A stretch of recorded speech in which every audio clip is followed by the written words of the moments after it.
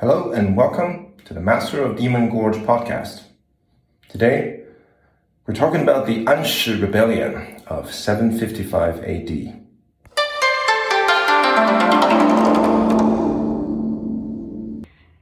Alice, there have been two pieces of news, two things reported in the news lately that caught my eye. Well, a lot of things caught my eye, but two things in particular. One, I don't know if you saw, the Taliban. Yes, I saw the picture. You saw the picture of them like visiting the Chinese foreign minister in China, and I think actually they had the Taliban leader sitting in the same chair that just the day before the deputy American Secretary of State was sitting in, which was quite interesting. Yeah. And the other thing, apocalypse. There's been Taliban and apocalypse. Yeah, I don't know if you've been. I don't know if you saw this as well in the news. There's more and more talk about a possible global collapse by the mid 21st century. Apparently, there was an MIT study from 1972 that predicted a global economic collapse by around 2040. And someone just did an update of the study. And turns out we are right on schedule. Oh. So not good. Not good. Yeah. Now, I saw some things, an article from The Guardian was talking about the fact that New Zealand was probably the best place to be. New Zealand, my other country, is apparently the safest place to be in the event of a global collapse. So, maybe I should think about buying a farm back home. Yeah. But, all right, this is a Chinese history podcast. So, what happened was, these two pieces of news reminded me of the Anshi Rebellion in China, which began in 755 AD. Of course. Of course. Yeah, I've thought about the same. Exactly. Yeah. I know you say that ironically. Yeah. So, for the benefit of our listeners, I shall proceed now to explain why these two things reminded me of the Anshi Rebellion. Did you study this particular event in your Chinese history classes? Did you touch on it at all? I don't remember. My Chinese history classes were 10 years ago. Okay. Fair enough. All right. So basically, the background to all this is the golden age of the Tang Dynasty. The Tang Dynasty was founded in 618 AD, and throughout the 7th century. The rest of the 7th century, China essentially experienced its golden age, and it had competent government. It had its borders expanded tremendously, and it's as I often have said to people, its capital city, Chang'an, which today is the city of Xi'an, still a major city, but at the time the capital. It would have felt like modern New York or London or Paris in its racial diversity, linguistic diversity. There were foreigners from everywhere in China at the time, from whether they're merchants from along the Silk Road, all the way from the Middle East or even further, maybe even Europe, we don't know. And from the East, people from Korea, people from all over, from all kinds of races, languages, and whether living in China as visitors, as expats, as businessmen, or in the service of the empire. It was a very interesting age. It was the golden age, and I'm sure we'll do an episode at some point about that golden age. The point today, though, is that by the mid-8th century, the Tang Dynasty, the Tang Empire, had grown a bit too self-satisfied. It had prosperity and power and the height of culture, Chinese literature, Chinese poetry reached its height during the first half of the 8th century. So that's why a lot of poems come from the Tang Shi, Tang poetry is the height of the highest achievement of Chinese literature. So by the mid 8th century, Tang China had grown complacent. It had sort of, in a sense, lost its edge, lost its je ne sais quoi. And like I said, it had all these foreigners, quote unquote foreigners, in its service. One of its most famous generals, who fought the Arabs in 751, a few years earlier, fought the Arabs in today's Kyrgyzstan in the Battle of Talas. He was actually a Korean. The Chinese general in charge was not Chinese, he was Korean, or from what is now Korea. And another very important figure who was very powerful in the court of Emperor Xuanzong of the Tang at this time was a man named An Lushan. In Chinese, we call him An Lushan. Now, An Lushan was almost certainly, An Lushan was a Sogdian. Sogdian, yeah. Sogdiana is an ancient place name. It is today's Afghanistan. Or a part of northern Afghanistan was called Sogdiana. And there were a lot of Sogdians in China at the time, in the service of the empire or as business people. And Roshan, the cell phone company in today's Afghanistan is called Roshan. It means light. And An was a common surname adopted by people of Persian extraction. And as you know, the Afghans and the Persians are the dominant language of Afghanistan, the Dari, is really a dialect of Persian, and the Sogdians were a type of Persian or related to the Persians. Persia for a time was called Anshi, because which is derived from Arsacid, the Arsacid dynasty in Persia. So An was a common surname for Sogdians. So An Lushan was An Roshan, light, and light.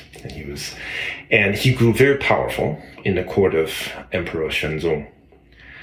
Xuanzong began as a pretty good emperor, but by the mid 8th century, he was growing old and he had grown lazy.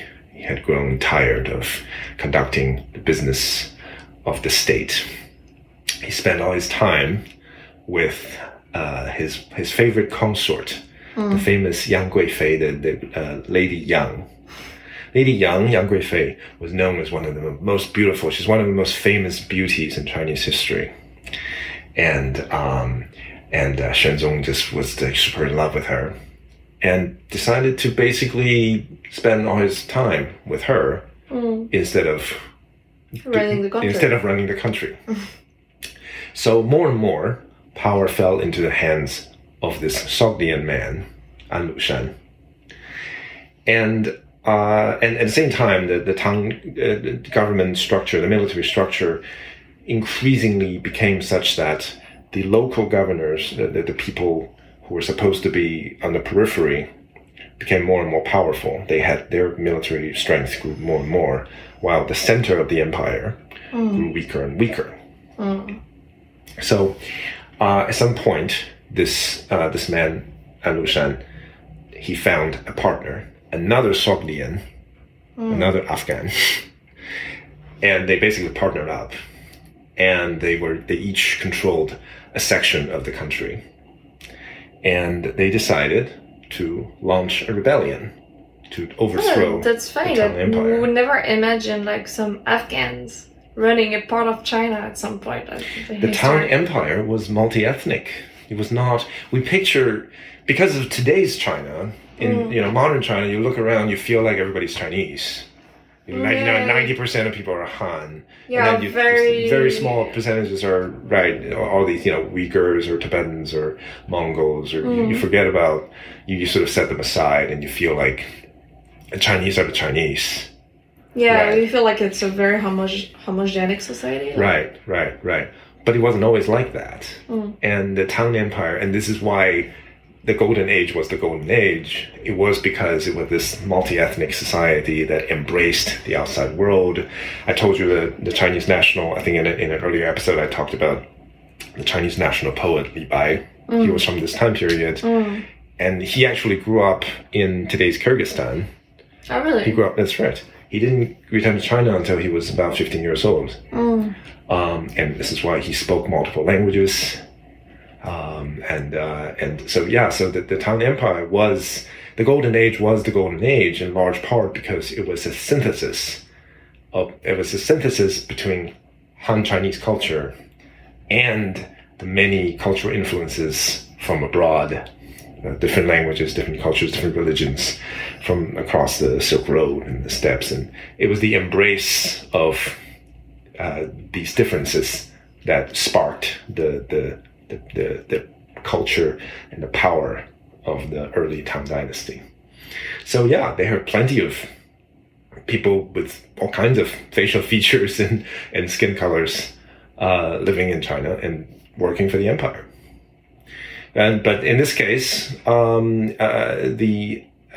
Xuanzong's time, I guess it looks like a lot of these ethnic minorities no longer felt particularly invested in the Tang Empire.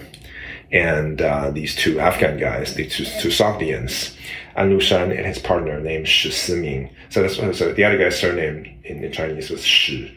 So we called it Anshi Rebellion. An Lushan, Shi Siming, Anshi Rebellion. So they decided to just overthrow the Chinese Empire and become emperors themselves, right? So they launched this massive rebellion. And because the military structure of the Tang had changed so that the center was now weaker, they attack the capital area. They attack Chang'an, the capital city, and the people had not experienced war for over 100 years because it's been the Golden Age. 130 since Taizong's era, Tang Taizong, the great Taizong, Emperor Taizong of the Tang, who was responsible for putting together the Golden Age back in the early 7th century. Since his time, the Chinese had lived in peace, and this is the first time a lot of them had experienced war, so nobody knew what to do. And so the rebels just cut the swath through the country, and they are bearing down on the capital. And Xuanzong, the emperor, he basically runs. He turns refugee and he runs, still with Lady Yang by his side, his girlfriend, his favorite wife, favorite consort. They're running out. We're followed by the palace guards, or the Jingjun, the army specifically designated to protect the capital and the palace. On their way out, they're traveling through the countryside. The soldiers refuse to move. They stop. They blame the woman. Why? Like so often in history, right? The woman gets blamed. So like Marie Antoinette. They felt Yang Guifei, the Lady Yang, was like Marie Antoinette. She was blamed because they thought it was because of her that. They felt the emperor didn't do his job because he was too busy. He was too busy spending time with her. And it was her fault. It's all her fault for being too hot. Yeah. It's her fault for being too hot. Basically. So it's like, no, you got to get rid of her. We're not escorting her any further. And the emperor was like, oh no. See, he's very upset about this, but he has no choice but to kill her. What? Yeah, he killed her. Well, he ordered her killed in front of the troops, so that they would save his face, to save his own life, so that they would agree to resume marching and escorting him. I know, very nice. It's not a love story. It's not really. No, Xuanzong really did love her, but it's like when it came to choosing between his own life and his girlfriend's life, he's like, I think such a betrayal. I know. So he runs out, and soon enough, his own son, the crown prince, decides that his dad had lost it. And so he just comes out and declares that his father had retired. Oh. His father had abdicated in his favor, and he was now emperor. And Shenzong actually does not contest this. He's just like, yeah, sure. You know what? You want to deal with this situation? You go ahead. I'll just be over here. I'll just be over here. You know, if you need me, I'm over here. But son, you got this, right? So his son declares himself the emperor, now the Suzong emperor. And basically, for the next 8 years, China is roiled in this huge civil war between the army led by two Afghans, Sogdians, who were Zoroastrians, by the way. They're followers of the ancient Persian religion, the worshippers of fire, you know. Again, religious diversity in China as well. I know people didn't have the same religion. Zoroastrian Afghans were leading this. So for 8 years, first An Lushan dies. An Lushan gets assassinated by his own people. Oh. An Lushan was he had bad eyesight apparently, and because he couldn't find things, because he couldn't see things in his bedroom. In the back. Well, he was often rude and cruel to his underlings, and then until like somebody really, were very upset with him because he beat them up all the time because he couldn't see stuff, and An Lushan's own son instigated the murder. So his own son told these people who were upset with him anyway to kill him in his sleep. So they stabbed him in the stomach, and he like bled out all over the bed and died. Yeah, very nice story as well. So he died, and then his best friend, the guy who was his partner in crime, Shi Siming, then kills his son, An Lushan's son, the guy who had killed his father just now, so that he could consolidate power over the whole rebel army, the whole Afghan-led rebel army. They were not all Afghans, by the way. They were all kinds of minority peoples. Such a mess. Yeah, there were all these minority peoples who had come into China, or lived in territories that had been conquered by China, by Tang China, and they were clearly all kind of no longer happy with living under Tang Dynasty rule, and so that's why they all joined to this rebellion. But anyway, so Shi Siming was left, and they kept on fighting, and then Shi Siming's his son was a picture in the picture as well. So the four of them, two fathers and two sons, were the people who led this whole thing. And he's fought, killed millions of people, died. The great poet Du Fu, who was a close friend of Li Bai and one of the other great poets of China. Li Bai was called Shi Xian, the immortal of poetry. Du Fu was called Shi Sheng, the saint of poetry. And he lived through this period, and he wrote some really breathtaking poems describing the impact. I suppose I won't recite any of his poems, but he describes the sort of, after the war had gone through the area, it's like, oh, the capital, it's spring in the capital, and look, there's weeds growing everywhere because it's been depopulated. There's no one living here anymore. So it's just fallen into, the grass that just grows, the trees just grow, and then there's no one here to cut the grass. And so it just gets taken over by nature, and describes this kind of world, this kind of apocalyptic world. And the Tang ultimately found its white knight, its knight in shining armor.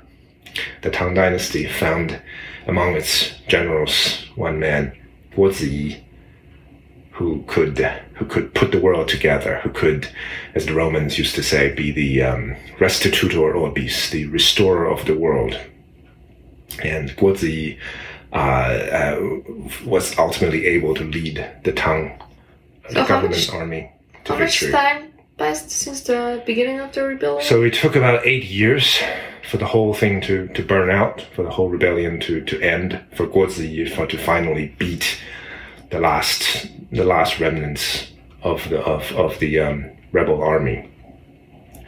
And and Guo Ziyi would go on to a very pleasant, or he was the most powerful man in the Tang court after that, and he would serve in his lifetime, in his very long life, he would serve 4 emperors in total, and he would never, his son would marry the princess, and so he would have one of the most enviable careers in Chinese history. But the empire he served was not so lucky. The Anshi Rebellion is believed, so if you take the census records, the Chinese government census records between right before the rebellion and right after the rebellion, in 763 when it was finally over. So the following year, 764, there was a census. If you compare those numbers, the Chinese population, if the census numbers are to be believed, the Chinese population, because of the Anshi Rebellion, declined by 2/3. Oh my God. 2/3 of the people died.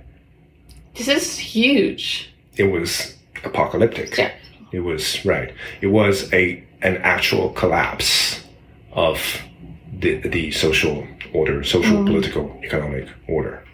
2/3 of the people. I mean, the Black Death in Europe only, quote unquote, only killed 1/3 of the people. The Anshi Rebellion killed 2/3 of the people of China. Now, to be fair, there's some debate over these numbers. Some scholars think that maybe the numbers just reflect more of a failure of the bureaucracy. Maybe the Tang Dynasty bureaucracy was so broken in the wake of the rebellion that they were no longer able to count people. You know what I mean? Maybe they were no longer able to go around and count people properly anymore. Yeah. That's also possible. But that's true. But then that also speaks to the degree of the apocalypse, right? You're no longer capable of conducting a census. It's like how functional is this government at this point? You know. But some people definitely agree with the number. Right before the rebellion, Chinese population was calculated. The census showed around 53 million people in the Tang Empire, and at the end it was 17 million. It was less than 17 million. And if this death toll, again, if it's to be believed, it's 2/3 of the Chinese population, 1/6 of the global population. The Harvard scholar Steven Pinker talks about the Anshi Rebellion in one of his books. I think it's called "The Better Angels of Our Nature," and in his estimation, the Anshi Rebellion is the greatest atrocity in human history in terms of in its proportion. Okay. It was like. Yeah. So I say apocalyptic. I think it's fair. But like I said, I was reflecting on this, and I was thinking about how so today we're looking at a possible. We keep saying, we keep hearing this word collapse, or a possible collapse by the mid 21st century. What does that mean exactly? And in a way, I suppose you could say the example of the Anshi Rebellion it's actually a little bit comforting. Why? Because we survived that one. Oh yeah. You know what I mean? Even the Tang Dynasty survived. I got the feeling that my ancestors were not in this part. You were not involved, I think. I think your ancestors did not participate in this. Maybe yours. Mine almost definitely were in some way, to some extent, right? I lived through it somehow, right? Well, yours lived through the Black Death, so But yeah, even the Tang Dynasty didn't actually end with the Anshi Rebellion. Yeah. Although the Tang Empire after the Anshi Rebellion was a shadow of its former self. Even actually the central government didn't have proper control anymore. So it was a failed rebellion, but still It was a failed rebellion that killed 2/3 of the people. Yeah. Yeah. So. Maybe perhaps not directly, but through famine, disease, and the ancillary crime, and all the complete social breakdown, lack of healthcare. I don't know, lack of food. Yeah, but that's famine. resulted in the 2/3 reduction of the population of China. But the Tang Empire limped on, much reduced, but it limped on until 907 AD, when it would really properly collapse into what's called the Wudai Shiguo, the 5 dynasties and 10 kingdoms, which is like 50-odd years of just chaos. Until the Song dynasty in 960 AD would finally sort of put things back together again. Oh.